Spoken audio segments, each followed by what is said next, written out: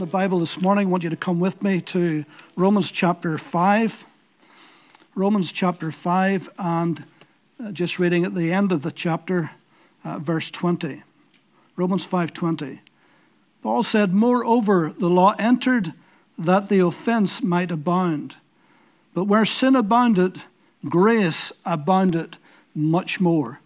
So that as sin reigned in death, even so grace might reign through righteousness to eternal life through Jesus Christ our Lord. Moreover, the law entered that the offense might abound, but where sin abounded, grace did much more abound." Paul here in Romans 5 is making some contrasts, contrasting the difference between law and grace, between Adam and Jesus, between Adam's disobedience and Christ's obedience, between Adam's offense and Christ's gift, between Adam's trespass and Christ's righteousness, between death reigning in us through Adam's sin and us reigning in Christ through Christ's righteousness. And then in verse 20 that we read there, by further way of contrast, he says, "But where sin abounded, grace did much more abound." Sin, with all its cunning, with all its temptations, with all its devastation and disappointment and fear and dread and ruin and doubt that it brings into lives, Paul is saying that grace is much more than that. Grace can do much more. Grace abounds more than sin can. No matter how much sin abounds, grace abounds much more. And Paul's contrast here is emphatic. It's undisputed. It is without doubt. Grace can overcome every plot and plan of the evil one that he's got in against your life. Now, the two words he uses here to make the contrast are different. Whenever he uses the word abounded, he uses that word twice, but they're two different words to make the contrast. First of all, he says, where sin abounded. And abounded here is plenonazo, which means increased, multiplied, grew, expanded. And in fact, the first part of verse 20 shows that very clearly. Moreover, the law entered that the offense, or that sin, might abound. What does that mean? Moreover, the law entered that the offense might abound. Well, you see, God gave the law specifically for two reasons. First of all, to show man his sin, so that man could be without excuse, that he would know for sure that he had broken God's law. So God gave man a standard, a benchmark, if you will, so that each time he broke God's law, it would be clear. In fact, Paul, in Romans 7 and verse 7, he says, "What shall we say then? Is law sin? Certainly not. On the contrary, I would not have known sin except through the law, for I would not have known covetousness unless the law said, 'You shall not covet.'" And so clearly, the law is to show us how sinful we are before a holy God and how we break God's law. You see, this is a problem with man. We want to break God's law. You know, that's inherent within our sinful nature. We want to break God's law. We don't want God's law governing our lives. We really don't. And even man's law, we want to break man's law. That's why we have police force, we have in prisons, we have courts, we have all of these things, the judiciary, all because we break law. And it's within us to break law, even in a very, very simple way. For instance, if you see a sign, "Wet paint, do not touch," what are you tempted to do? You're tempted to touch it, aren't you? Because that's the way we are. That's the sinful nature of man. We want to break laws. We want to break God's law and even man's law. How often have you heard maybe some celebrity and they've lived a dissolute life. They've lived a terrible, awful life. And you know, whenever they die, they're lauded. They say, "Oh, they were a free spirit." Well, when they say they were a free spirit, basically what that means is they didn't want to obey any laws. Certainly not God's law, and even man's law. They had their own laws they wanted to live by.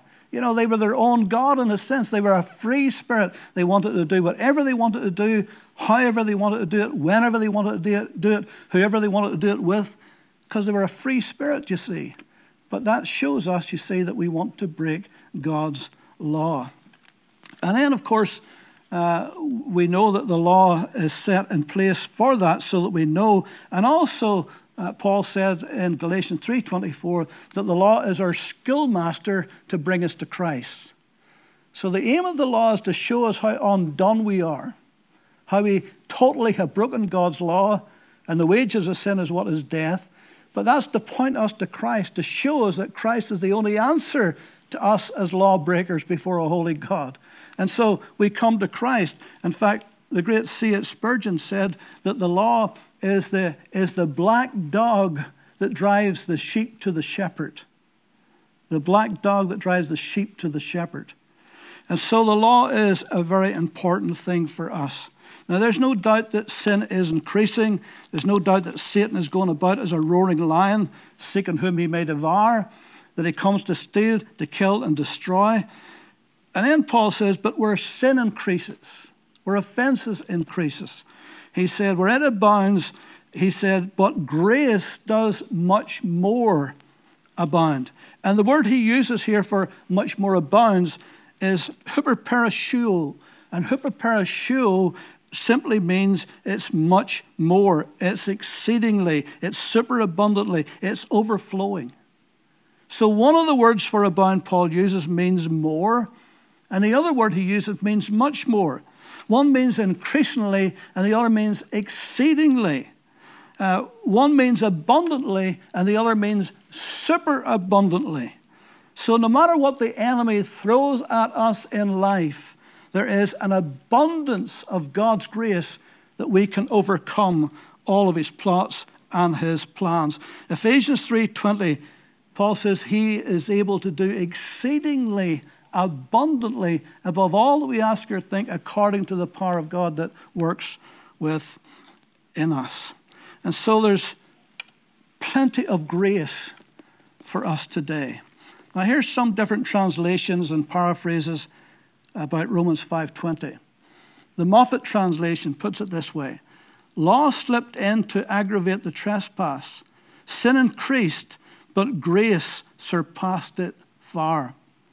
And then the New Living Translation: God's law was given so that all people could see how sinful they were, but as people sinned more and more, God's wonderful grace became more abundant. And then the Weymouth translation: law was brought in later on so that the transgression might increase, but where sin increased, grace has overflowed. The Amplified puts it this way: but then law came in only to expand and increase the trespass, making it more apparent and exciting opposition. But where sin increased and abounded, grace, God's unmerited favor, has surpassed it and increased the more and superabounded. And so no matter what the enemy of your soul does, no matter what plot or plan he has, know today that God has got an abundance of grace to overcome that in your life. Whatever you're facing today, whatever struggle, whatever battle, whatever situation you find yourself in, whatever the enemy has plotted and planned, you know today that God has got an abundance of grace to be able to overcome all of that for God's glory. The bigger the test, the greater the testimony. The greater the challenge, the greater the champion you'll be when you overcome. The severer the trial, the sweeter the triumph. In 2 Corinthians 8:9 it says, and God is able to make all grace abound toward you. So not only is God's grace abundant, and not only is it abounding, but it's abounding towards you. Every single day of your life as a believer, the grace of God is abounding towards you. God has got a reservoir of abundance of his grace, and all of that is at your disposal. It's abounding towards you. God is able to make all grace abound towards you, that you, having all sufficiency in all things, may abound to every good work. Glory to God. Now you remember, of course, in 2 Corinthians chapter 12, how the Apostle Paul said that he had a tremendous experience. He was caught up into the third heaven. He says whether he was in the body or out of the body, he couldn't tell. But he was caught up into the third heaven. And he saw things there that was even unlawful for him to tell another human being. What did he see when he was caught up into the very third heaven where God was? And then he says, but so that I wouldn't have a big head, so that it wouldn't be puffed up because of what I saw and what I heard, he says there was a thorn in the flesh was given unto me, the messenger of Satan to buffet me, lest I be exalted above measure. And you know, whatever it was, and some people say it was some kind of an illness, he had glaucoma, or he had well, people said he had all kinds of illnesses, and yet the Bible doesn't say that at all. But whatever it was, perhaps it was a demonic spirit that followed him around everywhere he went and stirred up people against him. You know, everywhere he went, somebody did something against this man. In fact, he says, Alexander the coppersmith did me much harm. The Lord reward him according to his works. But whatever this thorn in the flesh was, and we don't know for sure, what we do know is that Paul was sick and tired of it. In fact, he prayed 3 times, Lord, please take this away from me. I'm tired of this. I don't want this anymore. Every day I have to face this thorn in the flesh. And, you know, for Paul, and Paul was a hard man. I mean, Paul was a tough cookie. I mean, Paul went through some things in life. But whatever this was, this thorn in his flesh, he really wanted God to remove it. And God says, no. But he says, my grace will be sufficient for you. Paul, my grace will be more than enough for you to handle this. And even though it's tough and it's hard and it's difficult, and even though you'd rather not have it, but I'm not going to remove it, but I'm just going to give you a greater supply of my grace that you'll be able to handle this, that you'll be able to overcome this, that you'll be able to go through life even with this, but you'll still win in life. And so the grace of God is such a powerful, powerful thing. It is really, really wonderful. Now, one of the things Paul went through was imprisonment. And not only one time. And whenever he was in prison, in fact, the first time it was really house arrest he was under. People was able to come and go and visit him. But he used that kind of a lockdown time, if I could put it that way. He used that for good. And he began to write letters to churches. These became known as the prison epistles. You know, there's Ephesians and Colossians and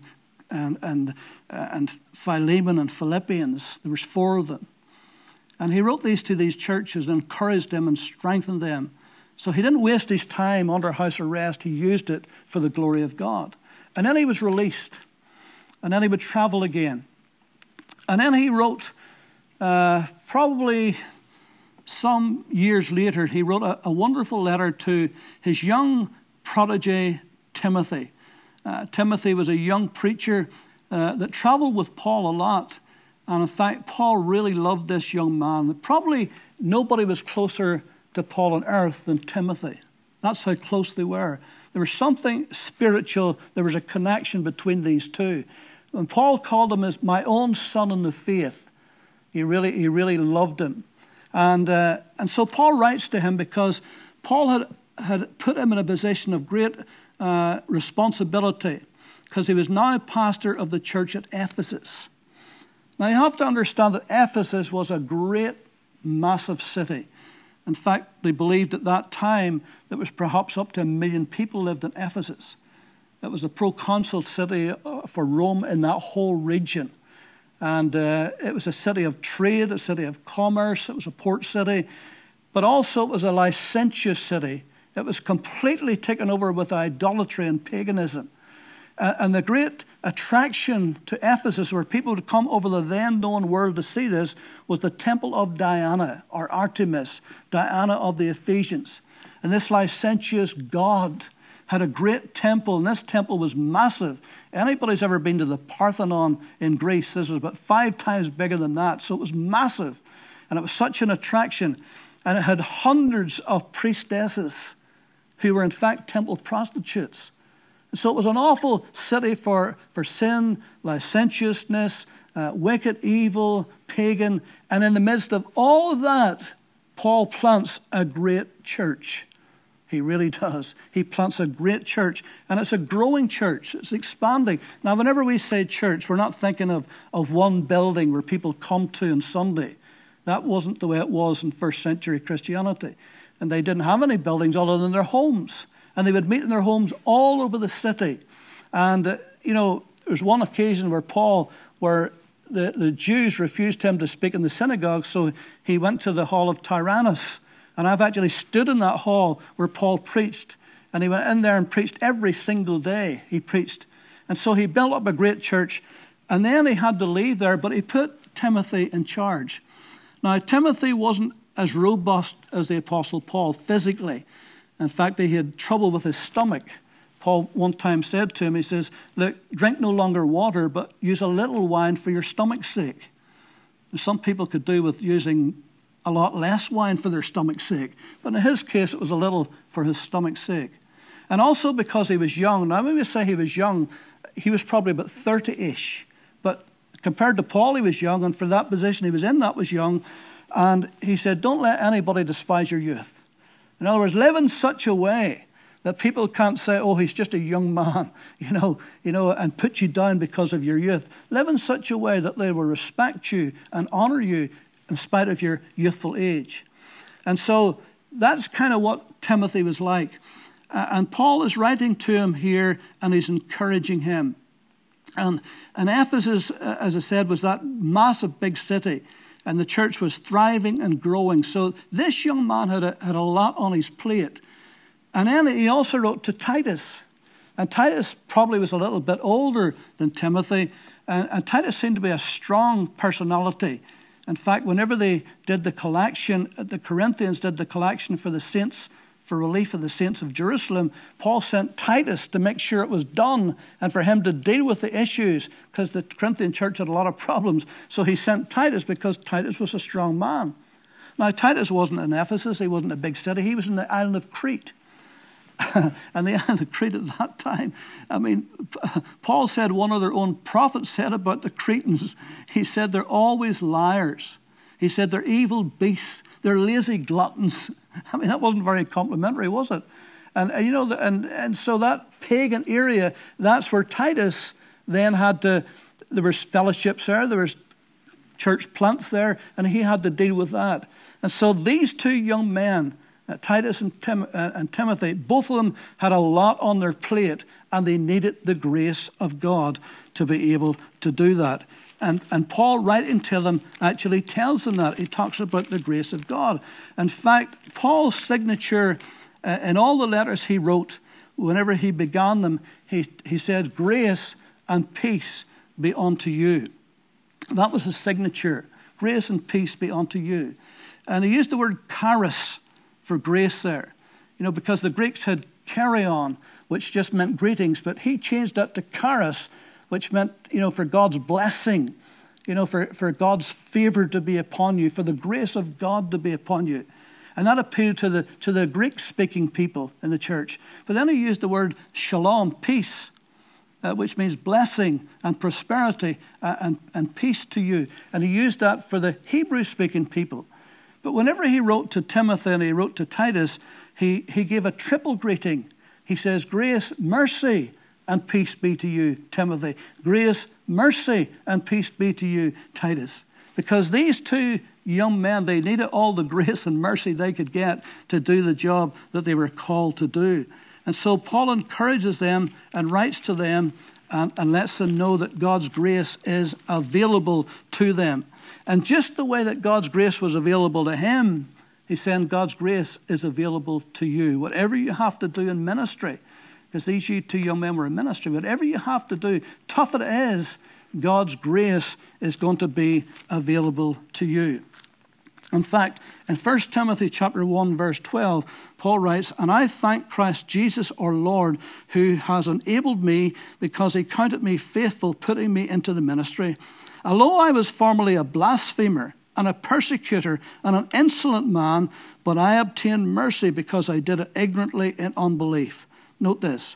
And the grace of our Lord was exceedingly abundant with faith and love which are in Christ Jesus. This is a faithful saying and worthy of all acceptance, that Christ Jesus came into the world to save sinners, of whom I am chief. However, for this reason I obtained mercy, that in me first Jesus Christ might show all long sufferings as a pattern for those who are going to believe in him for everlasting life. And so Paul said, look, Timothy, look, Titus, he said, look at me.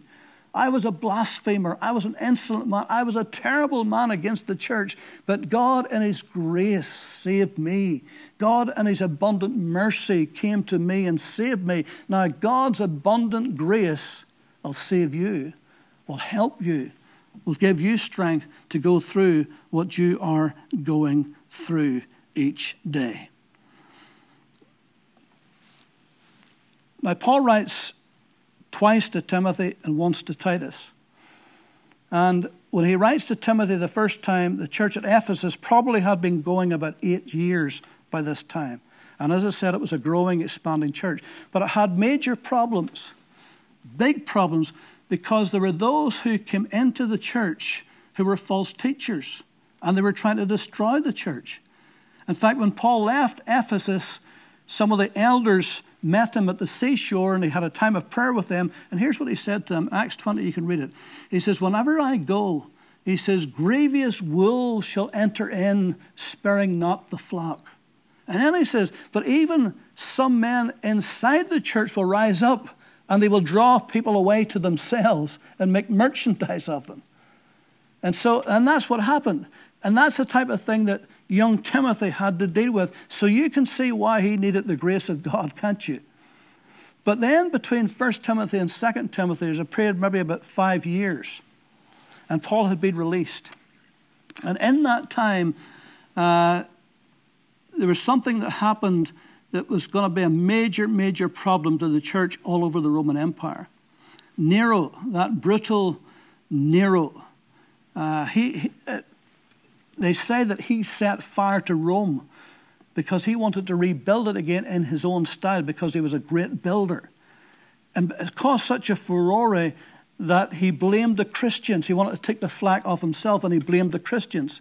And that started a whole series of persecutions against Christians, not just in Rome, but all over the empire. In fact, he made it illegal to be a Christian at that time. And so all of this was happening all over the empire and in Ephesus too. So now Timothy's having to deal with false teachers coming in. He's having to deal with persecution, people leaving, all kinds of upsets and strains and stresses. No wonder he needed the grace of God to help him. And so Paul says, grace and mercy and peace be unto you. So whatever you and I are facing, even in ministry, let me tell you something, for those who are in ministry, sometimes it can be really, really tough. It really can be. And sometimes you need the grace of God, because stuff happens in life. And it happens to everybody, whether you're in ministry or not. But if you're in ministry and you're having to deal with stuff in life as well as stuff in the church and stuff in ministry, you need the grace of God to be able to handle it. You really do. And thank God his grace is available. Thank God his grace gets you through. You know, I've been doing this now 41 years. And let me tell you, there was times I really, really leaned on and needed the grace of God, because there was times you could easily have just walked away and said, I've had enough. But you didn't, because of the grace of God. The grace of God came in and just strengthened and helped and got you through that. And you went on to the glory of God. John, writing in John chapter 1, verse 16, said, and of his fullness we all have received, and grace for grace. The New Living Translation puts it this way: from his abundance we all have received one gracious blessing after another. And you know, if you look back over your Christian life, that's what you'll find. It's been one gracious blessing after another. And sometimes we forget to count those gracious blessings. The Weymouth translation says, for he it is from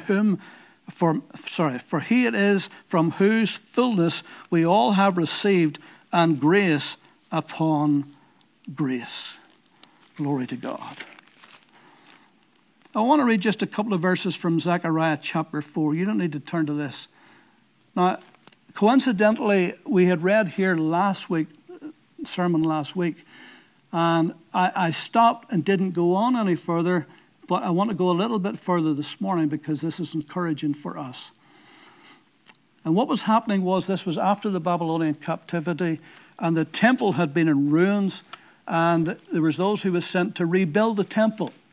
Zerubbabel was a kind of a civic leader, and Joshua the high priest, not Joshua, who Moses appointed as next leader, but Joshua the high priest, different Joshua. And the two prophets, Zechariah and Haggai, they were the contemporary prophets at that time. And so they began the work, but they were hindered and hampered. And there was all kinds of problems even doing this. And there was much opposition to the work as well. And they were doing the best they could, but then apathy set in and people stopped building and they started building their houses instead. And this was going on for years and the work was not being done. So God comes through the prophet Zechariah to speak to Zerubbabel to get the job done. And in verse 1 of chapter 4 of Zechariah, now the angel who talked with me came back and wakened me, as a man who is awakened out of his sleep. And he said to me, what do you see? So I said, I am looking, and there is a lampstand of solid gold with a bowl on top of it.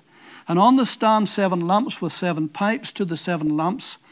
2 olive trees are by it, one at the right hand of the bowl, the other at the left. So I answered and spoke to the angel who talked with me, saying, what are these, my Lord? Then the angel who talked with me answered and said to me, do you not know what these are? And I said, no, my Lord. So he answered and said to me, this is the word of the Lord to Zerubbabel, not by might, nor by power, but by my spirit, says the Lord of hosts. Who are you, O great mountain? Before Zerubbabel you shall become a plain, and he shall bring forth the capstones with shouts of grace, grace to it. That's unusual, isn't it? That's unusual. Now he's speaking here and he's telling him to get on with the job.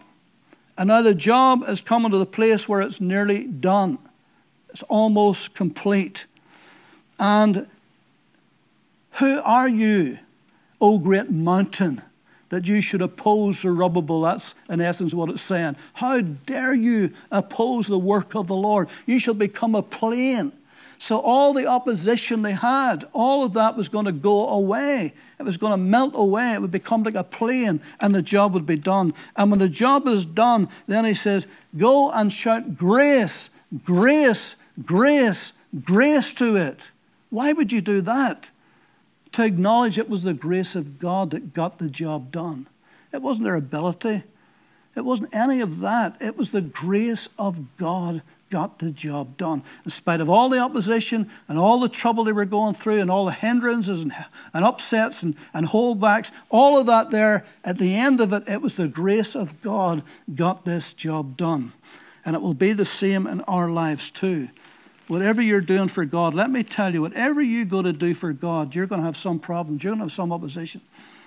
There's some things that's going to go wrong. It's just, that's the way it is. But what you got to do is remember the grace of God. And sometimes you have to speak grace to that. Grace to that. Realize that God has given us an abundance of grace available to us. Let's draw upon the grace of God. Let's do that. Earlier on, I quoted from C.H. Spurgeon. Charles Haddon Spurgeon was an exceptional preacher. Exceptional. That's why he was called the Prince of Preachers. And whenever he was only 19, when he was pastoring his first church at 19, he got a call from a very prestigious London church to come and preach on a Sunday, a particular Sunday. Now, this particular church was one of the biggest in London. It was a big Baptist church, one of the biggest in London, and had a great reputation. Although Spurgeon had never been there before, but he knew of the reputation. And so when eventually he went with a little trepidation because he had a little church. This was a big church. But when he got there on that Sunday, he was shocked. There were so few people there. And what he then began to find out was that the Baptist churches at that time was going through lots of schisms and splits and arguments and debates. The numbers were falling dramatically. And that big church had just a handful of people left, just a handful. And so in this big cavernous building, he's preaching to a handful of people on Sunday morning. But he preaches with his whole heart. And then he was to preach on Sunday night. But on Sunday night, the word got out of this young preacher. You got to hear this young preacher. And so a lot more people came. And they had a great Sunday in that church. And so he went back home again. But those elders of that church, they had no pastor. And so they contacted Spurgeon and said, would you come and be our pastor? And so he thought about it and he prayed much about it. And in the end, he decided, yes, I believe this is God's will for me. And he went there. Now remember, he's only 19. Within 3 years of going there, that church could not hold the people that were coming. They were coming in massive crowds. In fact, they had to vacate that building and get a bigger building. And within 8 years only, when he's only 27, he built the biggest church in London. It seated 3,700 people with 2,000 standing on top of that. And from that day to the day he died, he preached to almost 6,000 people every Sunday morning, Sunday night in that great metropolitan tabernacle. And so he had a tremendously gifted man. They said that the average person has like 13,000 words in the vocabulary. He had 16,000. You know, he had memorized hundreds of hymns. Any sermon he preached, at any moment in any sermon, he could just quote a verse of a hymn, just like that, because he'd memorized so many. He was a prolific writer. He wrote volumes of books and pamphlets and leaflets and all the rest of it. Now, having told you that, you would think, well, wow, that's wonderful. I mean, that man is just amazing. God has used him incredibly, and that's all true. But unless you read his story, unless you read his books, unless you read like his lectures to young students, for instance, you wouldn't probably know that he suffered a lot even from depression. There was times he felt so low he wanted to quit. He wanted to give up the ministry. He said he would go home Sunday after Sunday after Sunday thinking how terrible a preacher he was. Why does people come to hear me? I'm so bad. That's how he was thinking. And so there was times he felt so down and so low that he just felt, I can't do this. And one of those times, he called them, by the way, the preacher's fainting fits. That was his quaint way of saying it. When he felt really, really bad, the preacher's fainting fits. And one of those times he was going home. And it says here, when Spurgeon was riding home one evening after a heavy day's work and feeling very wearied and depressed, the verse, my grace is sufficient for you, came to him. And he immediately compared himself to a little fish in the Thames, apprehensive lest drinking so many pints of water in the river each day, it might drink the Thames dry. And hearing Father Thames say to it, drink away, little fish, my stream is sufficient for you. He then thought of a little mouse in the granaries of Joseph in Egypt, afraid lest it might, by daily consumption of the corn it needed, exhaust the supplies and starve to death. When Joseph came along, sensing its fear, said, cheer up, little mouse, my granaries are sufficient for you. Or again, he thought of himself as a man climbing some high mountain to reach its lofty summit, and dreading lest he might exhaust all the oxygen in the atmosphere, when the Creator himself said, breathe away, O man, and fill thy lungs ever, my atmosphere is sufficient for thee. Then he told his congregation, for the first time in my life, I experienced what Abraham felt when he fell upon his face and laughed. It was such a joyful experience. Now here was a mighty man of God. Here was the greatest preacher that England ever produced. Here's a man who had a mega church when that term wasn't even invented. Here was a man who led thousands of souls to Christ. And yet, in spite of all of that, he needed the grace of God. And there was times in his life he could not have existed or survived without the grace of God. Why am I telling you this? I'm saying to you today, you need the grace of God. And there's a grace for you. There's a grace for you today. Whatever you're facing, there's a grace for it. Whatever struggle you're in, there's a grace for it. Whatever stumbling block you're dealing with, there's a grace for it. Whatever sin is locked into your life, there's a grace for it to break that. Whatever you're feeling, whatever you're going through, whatever trouble has come your way, there's a grace for that. There is a superabundance of God's grace for every believer today. So be encouraged, believer. Be encouraged, Christian, today. There's a grace for you today. Whatever you're facing right now, whatever you have to face this week, there's a grace for it. And if you say, Lord, give me your grace. Lord, I reach out and receive your grace today. God has got an abundant supply to meet every need that you're going to face. So grace to you today, I say. Grace to you, whatever situation you're in. Let the grace of God come to you today and strengthen and encourage and bless you in Jesus' name. Let's pray. Father, we thank you for your Son, the Lord Jesus. And we thank you that it was through his grace and by faith that we have been saved today. It was through the gospel of your Son that we have come to Christ and we know salvation. And so, Lord, we thank you for this gift of life that you have imparted. But we bless you, Lord, for your grace that helps us to live this Christian life, that gives us the strength that we need, the power that we need, the hope and encouragement that we need every day. So we thank you, Lord, for your grace that is available right now. And I pray for those who are watching, for those who are listening today, in their homes or in their car, wherever they may be, they need your grace. And I say grace to them today.